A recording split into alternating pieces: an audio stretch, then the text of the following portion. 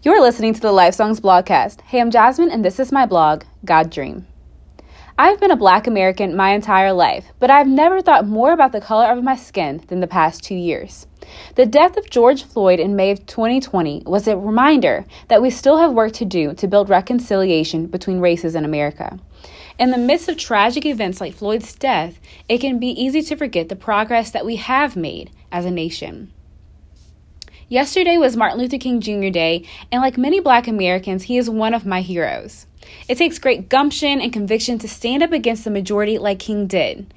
King died before ever seeing the manifestation of the dream God had placed inside of him.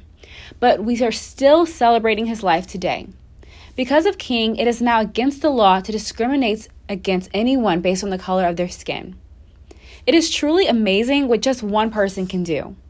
What is your God dream? Does it sound crazy to others? Does it look silly? If the answer to those questions are a resounding yes, while being paired with a strong urging by the Holy Spirit, I say do it. You may just change a generation, a nation, a neighborhood, or one other person's life. And that is what makes God's dream so powerful. The dream is always for the betterment of others.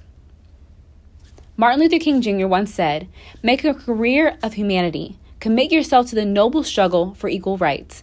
You will make a better person of yourself, a greater nation of your country, and a finer world to live in."